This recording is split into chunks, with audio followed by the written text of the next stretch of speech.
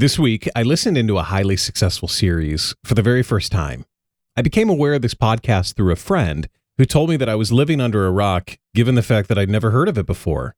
6 minutes in, it became clear that this particular podcast was nothing more than a 45-minute rant.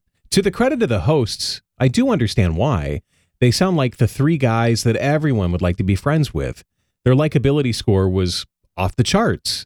Given that I had only sampled a few minutes of this long-running series, it's possible that I was judging a book by its cover.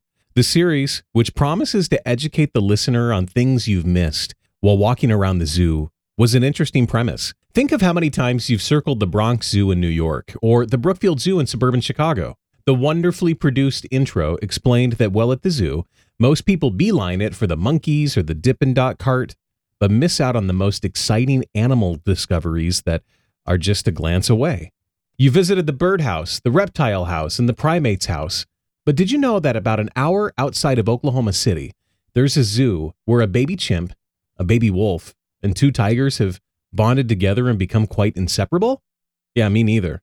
And in fact, if you were listening to this particular podcast episode, you wouldn't have learned that fact, or any other fact for that matter. For 45 minutes, I listened as three wonderfully sounding gentlemen, probably the best friends in the whole entire world, ranted about zooisms, but they never got to the point of their podcast.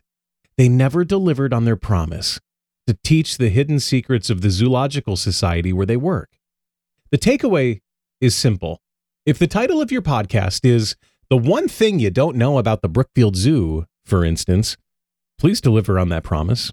There's nothing more deflating than listening to a podcast only to find that the content never matched the episode title.